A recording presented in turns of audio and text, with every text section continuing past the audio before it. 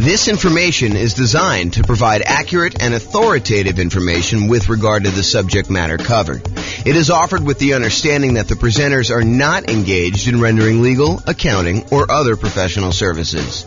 If legal advice or other expert advice is required, the services of a competent professional should be sought.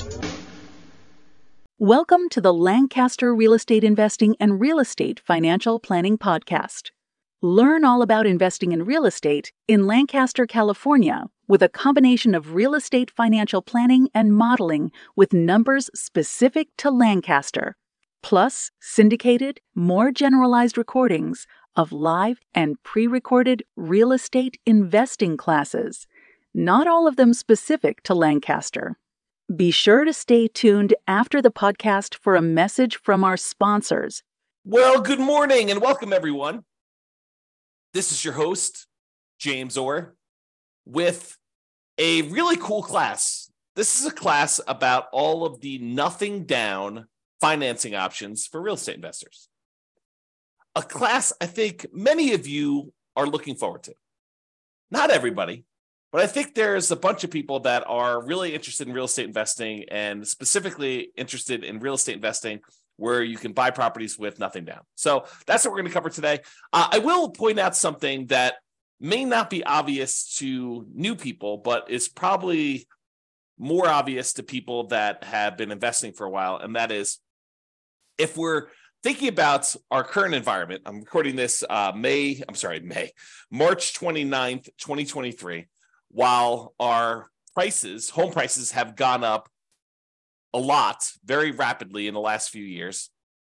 They're sort of stalling out a little bit, depending on which market you are. It's a little bit of a split personality market going on, depending on whether you're East Coast, West Coast. But in general, property prices are up a lot, and they're stalling out a little bit now. But also interest rates are up a lot, and rents are up, but not quite up enough to counteract the significant increase in price and the significant increase in interest rates. So cash flow is really challenging for a lot of folks in a lot of markets right now.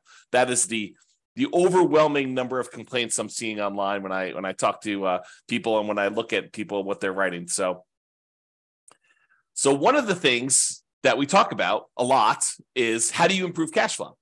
How do you actually maximize the income you're getting on property and minimize the expenses you're getting on property?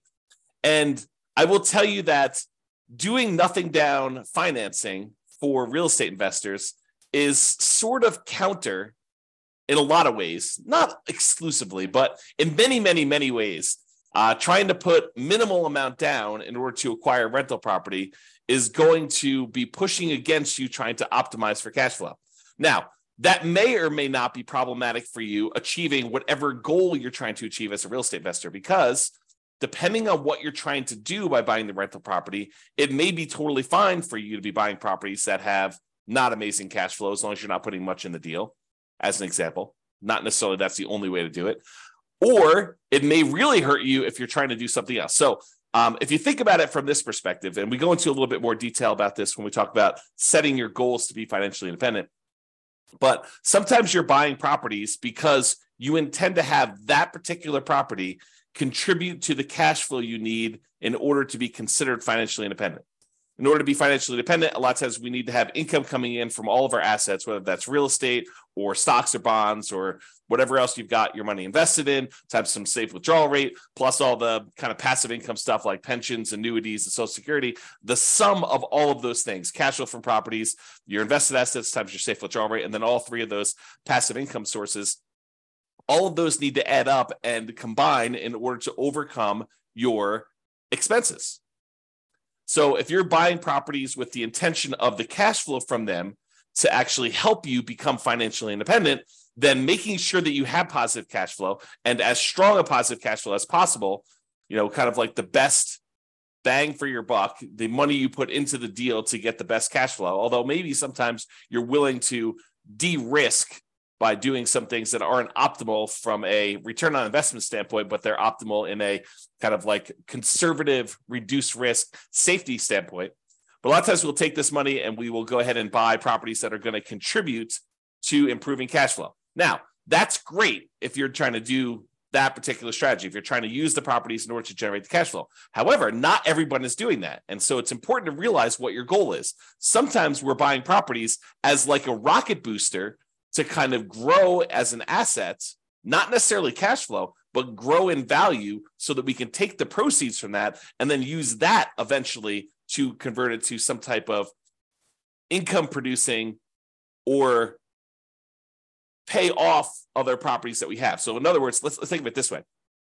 Sometimes you're buying properties in order to get the cash flow. That's kind of option A. Option B is you buy a property that doesn't have amazing cash flow, but that you know has got significant equity growth opportunities and some other aspects to it, like debt pay down or something like that, where you're growing your portfolio very rapidly. Then 1, 2, 3, 4, 5 years from now, you're going to take the equity you've acquired in that particular property. You're going to then liquidate that property and use the proceeds to maybe pay off the other properties you have to really improve cash flow on those.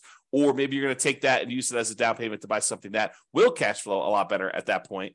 Or maybe you're going to take that money and actually invest it in stocks or bonds or whatever it is and use your safe withdrawal rate in order to do that. Or maybe you're going to take the money and you're going to buy annuities to kind of de-risk in that way. So there are different options you do. And if you remember, although you may not have seen this before, although those that have will kind of remember. So when we think about the returns we're getting by buying real estate, a lot of times the return on equity actually goes down. It decreases over time so that the return you're getting really early on when you buy a deal is massive usually. And that's usually the highest you're getting. And then that return, if you hold it for 1, 2, 3, 4, 5 years, it actually starts to decline pretty rapidly and your return goes down. So sometimes we're taking properties that we're buying with these really high returns early on, then we're using those as kind of like rocket boosters in order to then pay off other properties. A really common version of this strategy is in the Creating Wealth book by Robert Allen. He talks about buying 2 properties a year for 20 years, and then at the end of that 20 years, taking half of the properties, selling them off, and using the proceeds to pay off the first 10 properties that you bought so that you then have 10 free and clear properties, but you had to buy 20 in order to get there. And if you're trying to do the strategy like that, then buying properties with nothing down can really help you get to that end goal. Not necessarily that those properties are going to be cash flowing amazingly, because that's the opposition you have, but that's the idea. Okay, so now that I've gone off on a crazy tangent early on, let's get right into the nothing down financing options for real estate investors, and we'll cover what they are. All right, so here they are. Here are the nothing down financing options for real estate investors. The first one is the entire creative financing family of options. And I'm going to go over what those are here in the next slide, not into like excruciating detail, but I will go over what they are so that you're familiar with which ones there are and kind of maybe a comment or two on whether they're likely to be nothing down. But the idea is that when you're going out and you're talking to a seller, in a lot of cases, some type of seller with motivation, they're motivated in order to sell their property, you are negotiating the terms of some type of creative financing strategy. Whether you go to a seller and you get owner financing, or you go to a seller and you take over existing debt by buying a property subject to or wrapping their existing loan, or you negotiate a lease option with the seller who's having a hard time selling a property, so you're leasing it from them with the option to buy it later. The terms you negotiate with that particular seller are completely wide open. There are no set standards by like the traditional lending institutions saying you can or cannot do this. Now, some of them there are, like loan assumption. It's going to be hard for you to do that. But for all the creative options, which we'll go over here in a second, because you're negotiating directly with the seller, those can all be nothing down. Now, I will tell you that they can be nothing down, but you're more likely to see them as some down. Sometimes a little bit down, sometimes a lot down. It's really what you're willing to do will determine how many deals you can do. For example, let's say you go to a seller and the seller says, okay, I'm okay with your creative financing stuff, but I need a little bit of money up front. I need $10,000 or $20,000 or $50,000 or $100,000 in order to do this deal. And the deal is really, really, really good. But if you're saying I only will do deals that have nothing down, you may have to walk away from that particular deal, even though it would be otherwise a good deal and would require a little bit of money down. Okay. Now, there may be another seller that's like, sure, I'll do nothing down. It doesn't matter to me at all. And you could do those. But I think you'll find more deals and a wider variety of deals. And sometimes I could argue better deals if you're willing to put a little bit down. Okay. All right. So that's creative financing. Private money and hard money. A lot of people just interchange these. I actually think of them as different. So private money, in my mind, is a lender is someone who is not in the business normally of lending money. And the most common example I use is grandma. You're at Thanksgiving dinner. You're telling grandma that you are doing this real estate thing. You're investing in some properties, and maybe you're flipping properties, and you're going to this hard money lender, and the hard money lender is charging you, 15% and 2 points. So they're charging you 2 percentage points of the loan in order to initiate the loan, and they're charging you 15% interest for the 6 months or 8 months or 12 months or whatever that you have the loan out there for. And grandma says, "Whoa, 15%. I'm only getting 4% on my CDs.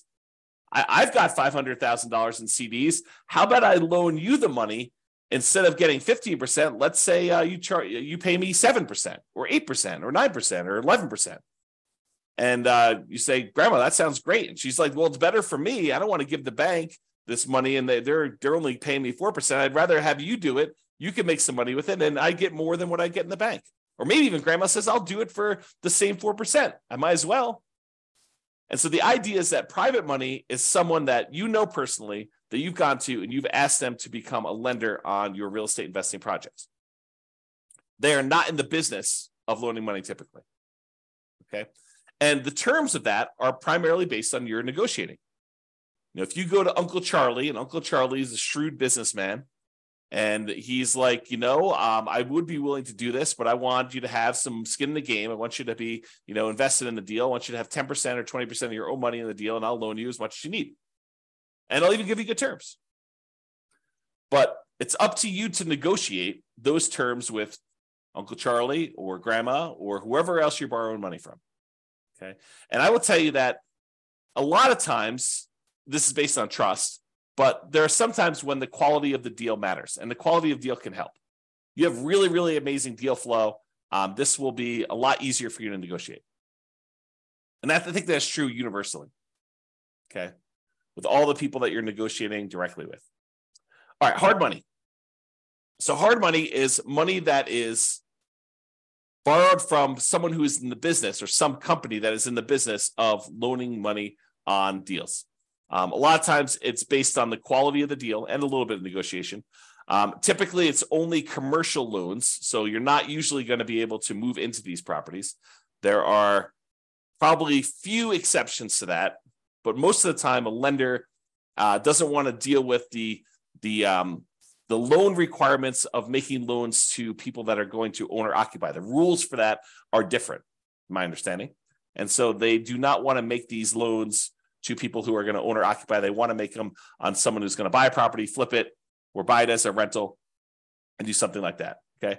So typically commercial properties only, typically not good for house hackers or nomads that are trying to do this stuff. And hard money loans, they can be nothing down if you have a good enough deal, and you can go in there, and the rates on them tend to be a little bit higher. They also tend to charge some points, although not always, but it tends to be that way.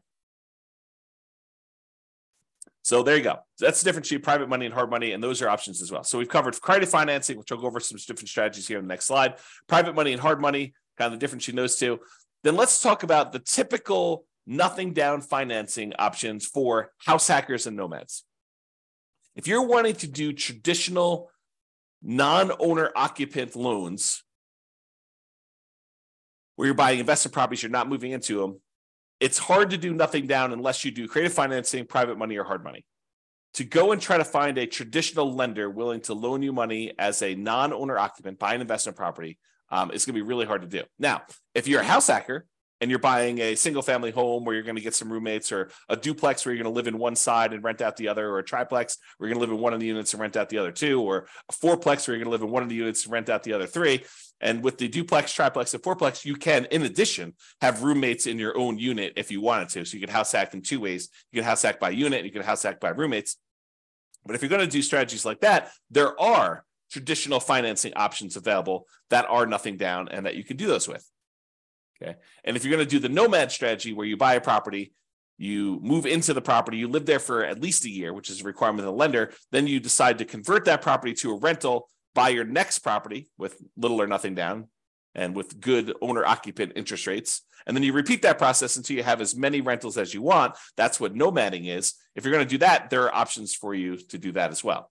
So the two nothing down loan options are VA loans, for veterans. If you have veteran benefits, you can get a VA loan. That's a nothing down loan program. And that could be used for single family homes. Plus, it could be used for duplexes, triplexes, or fourplexes. So you do a nothing down loan program and be able to buy a duplex, triplex, or fourplex, or single family home if you're doing that either as a house hacker or as a nomad. But you got to move into those units. You cannot buy a non-owner occupant property with a VA loan. You have to move in. Okay. And the other nothing down loan option that house hackers and nomads can use are USDA loans. USDA loans are typically for rural properties. So you're probably not going to be able to use this inside the city. These are going to be properties on the outskirts of town, in areas that have relatively low populations, and you might have to be living outside of your main marketplace in order to be able to acquire these and buy those properties. And they're only for single family homes. So you can't use those to buy duplex, triplex, or fourplex. It's only going to be a single family home for the USDA. So for veterans, for VA loans, you have to be a veteran. That's kind of like the restriction. For USDA loans, you have to have a property that's in a rural area. So they're kind of limited in what they can do. It's not like you can universally apply these to any property that you want to do. Okay. And in addition, I'll add that there may be a local bank in your marketplace that I'm just unaware of, but occasionally we see these, or a local bank that is willing to do a nothing down owner occupant loan. I've never seen them do a nothing down investor loan, but nothing down owner occupant loan. I've occasionally seen a local credit union or a bank offer a nothing down loan program for you to be able to do that. So it may be worth you searching locally for your credit unions and local kind of like community type banks in order to see if you can find deals like that. Okay. All right. So what I'm going to do is now we're going to go over the creative financing options, just kind of explain to you what those are and whether or not I think that they are likely to be nothing down type deals. And then we'll go over a little bit more detail about the VA loans and the USDA loans, which are the two primary ones that we're going to do. And then we'll finish up. Okay. So creative financing. There are 6 kind of groups of creative financing in my mind. There's owner financing, where the owner acts like the bank. They're the ones providing the financing. And in order for it to be owner financing, in my mind, it has to be free and clear. So the owner must own the property and not have any mortgage on it themselves in order for it to be owner financing. If they have a mortgage on it, it has to be wrap financing, where they're going to wrap their underlying type of loan. Okay. So someone who's trying to offer owner financing, but they have an existing loan in place, either they need to pay off that loan and offer you owner financing, or they're going to wrap their existing financing and then they're going to maybe collect the difference between what they're charging you and what they're paying on the underlying loan if they're wrapping an existing loan. Okay. So the terms of owner financing and wrap financing are whatever you negotiate with the seller. So they could be nothing down loans. Now, in order to find an owner financing deal or wrap financing deal, in most cases, you're going to have to do either a lot of labor or you're going to need to pay some money in marketing in order to have these deals come to you. So what I usually call the poor marketing methods or the lazy marketing methods. So either you're poor and you're willing to invest your time instead of money in order to find the deals. So a lot of manual labor to do this, or you're doing the lazy method where you're willing to spend some money in order to have deals come to you. So those are kind of like the two groups to do that. And one way costs money, the other way doesn't. So if you're really looking for, nothing down, may not really be nothing down. It may be no down payment, but you still have to pay money in order to do it. Okay, so owner financing, wrap financing, you're negotiating directly with the seller. So they technically can be nothing down loans, all negotiated though. You're more likely, in my opinion, to find deals where you will put a little bit of money into these. The chance of them being nothing down is relatively small. It's not like, 90% of these are nothing down. That's not been my experience. Maybe it'll be yours. So there you go. All right, next one is loan assumption. Loan assumption is when you're formally going to the bank and you are taking responsibility and formally assuming the loan from the seller. For example, they have an FHA loan and the FHA loan has really good terms on it. You're going to be moving into the property. And so you go to the bank and you say, look, I'd like to formally assume this FHA loan. They say, great, fill out this paperwork. Maybe there, maybe not. There's a fee involved. And you take over their really low interest rate on the loan themselves. Now, in most cases, especially when prices have been going up rapidly since they got their assumable loan, the FHA loan is an example, they're going to have a bunch of equity in the property. How do you deal with the equity? So a lot of times it's not going to be nothing down if you're going in and doing a loan assumption. Now, if they don't have any equity, if they just got the loan and you're formally assuming it, then they may not have much equity at all or no equity. And so in some of those cases, it may be nothing down. Okay, so loan assumption can go both ways, but I think most of those are you're going to find where someone got a loan a few years ago, especially the last few years, where the property prices have gone up very rapidly and they don't have, or they do have a lot of equity. And so you're going to have to negotiate for how that equity will work out. And a lot of times that will mean you putting some money down, giving it to the seller to kind of do that deal. Okay. All right. So that's the first thing: owner financing, RAF financing, and then loan assumption. Loan assumption is you're formally assuming the loan. Then there's the whole rent to own, lease option, lease purchase family, where you're leasing the property for a period of time or renting the property for a period of time, either way you want to use it. And then you're actually either getting an option to buy the property or a purchase contract in order to purchase the property for ideally some pre-agreed upon price at some pre-agreed upon point in the future, or a period of time that you have the option to do so. Okay. And so those, they could be nothing down. You could go and negotiate and find a seller who's motivated, who's like, look, I can't afford my payments anymore. I will go ahead and step in and start making your payments for you on your particular loan. Or on your particular property, maybe it's rent or lease. And the seller may say, yeah, I'm motivated enough. I will do that with nothing down. I think you're more likely to find people willing to do those with a little bit down, but you could probably find one with nothing down. Then you've got the whole agreement for deed, bond for deed, contract for deed, installment land contract, where you have a contract in place, an agreement in place, where if you make payments over a certain period of time, at the end of that, you get a deed on the property. And those could also be nothing down. Again, you're likely to find ones where you have to put a little bit of money down, but you can find those like that. And finally, subject to is where you are, the seller is agreeing to deed you the property, but they're leaving their loan in place, and you would go and usually make payments on that underlying loan. There are versions of this where you don't, but it's exceptional. It's unusual. So you go in there and you buy a property, and there's an existing loan on the property, and you're agreeing to make payments on that loan. And the seller is deeding you the property, which means you are now the owner, and you're doing that. And I think those, you can find those where you have nothing down situations as well. Although I think you're likely to find some where, especially in our current marketplace, where they have some equity and they'd expect to see a little bit of money. Sometimes it's as little as moving costs, right? I need some money in order to put a security deposit and a down payment or some other kind of like get me moved to another part of the country. There's some type of incentive to help them out of the particular situation. So sometimes it's that size of down payment, but sometimes it's a lot more, and it's all negotiated. All right. So those are the creative financing, nothing down type strategies you've got there. Now let's talk about the VA loans and the U.S. Department of Agriculture loans. So both of these are Nomad approved. If you're trying to do the Nomad strategy, I like these loans for doing Nomad. In fact, VA is probably my favorite loan for doing Nomad, especially if you could find the duplex, triplex, or fourplex as one of your first properties to do. Okay, so both Nomad approved. For VA, you must have the VA benefits. For the U.S. Department of Agriculture, the rural property loan has to be a rural property, has to be outside city limits. And there is a eligibility map you can look at on the USDA.gov website. You type in the address of the property and it will tell you if it's a USDA eligible property. The link is shown here. I'll put it in the show notes if I remember to do that. If I don't, go ahead and reach out to me and I'll go ahead and add it retroactively. But you can go ahead and look at the eligibility map or just search Google. I mean, you don't need to reach out to me. Yeah, by the time you search it in Google, you'll get a response faster than me. It's USDA eligibility map, and it'll just show you where the USDA property are eligible. So you take an address of a property you're looking at, whether that's some property that you found through marketing of your own, or if it's property listed in the MLS, you go look at the property there. And by the way, don't take real estate agents' words that it is a USDA eligible property. You should verify this yourself. Okay, it'll be verified when you do it, but better to know before you go under contract whether it's eligible for USDA, nothing down or not. Okay. All right. So there's eligibility map for you to determine that. VA this doesn't apply. VA, you can do rural properties or properties in the city. It doesn't really matter. But you do need to have the VA benefits if you're doing the VA type of loan. So in both cases, 100% plus financing is available. It's 100% financing is available. With the USDA one, it's really financing, but you still have to pay the upfront, kind of PMI and stuff like that. With veterans, with the VA loan, the veterans loan, you can actually roll in your upfront funding fee, which makes it truly nothing down. So the VA loan is awesome. It's really, really good loan. A lot of times they have really good rates on them as well. Both of those are fixed rates.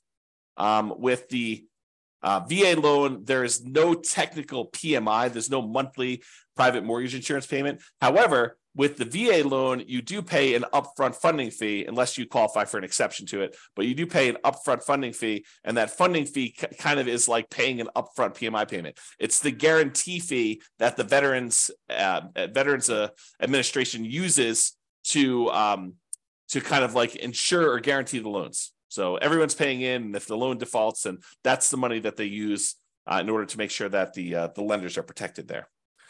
With U.S. Department of Agriculture, you will have PMI. There'll be a separate private mortgage insurance payment on those. In both cases, you must own or occupy the property.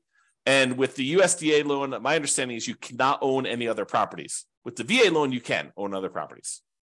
With the VA loan, you could do 1 to 4 units. You can buy single-family homes, condos, townhomes. You could buy duplexes. You could buy triplexes. You could buy fourplexes. You cannot buy a 5-unit or greater. That's a different type of loan program altogether. It's a commercial loan. But for VA, 1 to 4 units work. For the U.S. Department of Agriculture, it is not multifamily properties, only single-family homes. And in addition to that, there are income restrictions on it. So for the USDA one, you need to have hit a sweet spot where you can't make too much, but you need to make enough to qualify to buy that house. So you need to kind of be in this narrow range for doing that.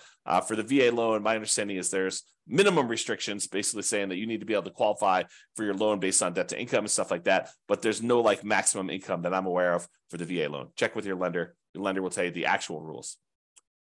With VA loan, technically you can do more than one VA loan at a time. So it's based on your VA eligibility, like how much of that stuff you're using for their loan guarantee. So if you're buying more than one property, you may be able to use it more than once or use it partially. Talk to your lender about the details in that, but it is possible to have more than one VA loan.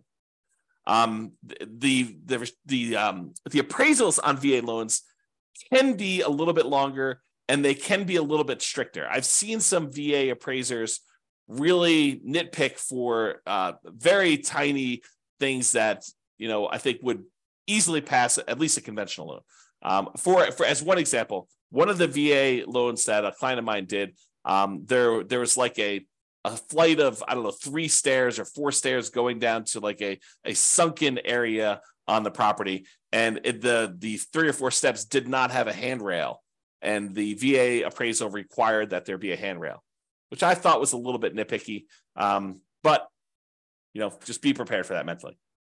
You can get up to 4% maximum seller concession, so you can get a seller to contribute some money to help you get your VA loan. With the U.S. Department of Agriculture, I believe it's a 6% maximum seller concessions, and you'll want to verify all this detail with your lender when you're getting these loans here. And then there's a whole bunch of information on funding fees, which I'm not going to go into a ton of detail. If you're going to get a VA loan, though, you really should go talk to your lender or look up the VA funding fees on the next slide. The VA funding fee is that kind of upfront PMI payment, which helps the VA guarantee loans to do that. So just be aware. So those are really the differences between the U.S. Department of Agriculture and the VA loans. Oh, I was going to mention, don't trust the real estate agents for telling you which properties are USDA approved, because sometimes they just assume it's out in the country, so that's USDA approved, and they don't really know. They didn't go and check on the map. There are a lot of really great agents out there who will go check and verify and do that for you. And then there are a handful of agents who will not. They don't know what they're doing. They don't know to even look this stuff up. And so you should do it as a double check. Okay. So this is some information about the VA funding fees, but go read it on your own. I'm not going to cover in detail what it is, but there are kind of the amounts of the loans, if you've done it once or more, or how many times you've done it. And there's a whole bunch of different stuff in there about the types of loans and whether you're doing different things with it. So in conclusion, there are several nothing down options, ranging from all the creative financing family of stuff, owner financing, lease option, subject to wrap financing, all those different things there, to private and hard money loans. And all of those options are typical for doing non-owner occupant financing. So a lot of the creative financing stuff, it doesn't require you to be an owner occupant, with the notable exception of probably the loan assumption, which may require that you owner occupy the property. But a lot of the other ones will not require that, or it's negotiated. But doing private money loans or hard money loans, you could definitely do non-owner occupant loans with those, and buy investment property, in other words, by doing those. And for all but the hard money loans, they're probably also good options for house hackers and nomads trying to move into a property, get some income while they're living in the property if you're house hacking, or move into a property and live in the property for a year or two or whatever it is, to then convert that to a rental and continue to buy properties as owner occupants moving forward, like what we call the nomad strategy. So they could be good options for that, everything except hard money. Hard money is probably not going to be a good fit for doing house hacking or nomading.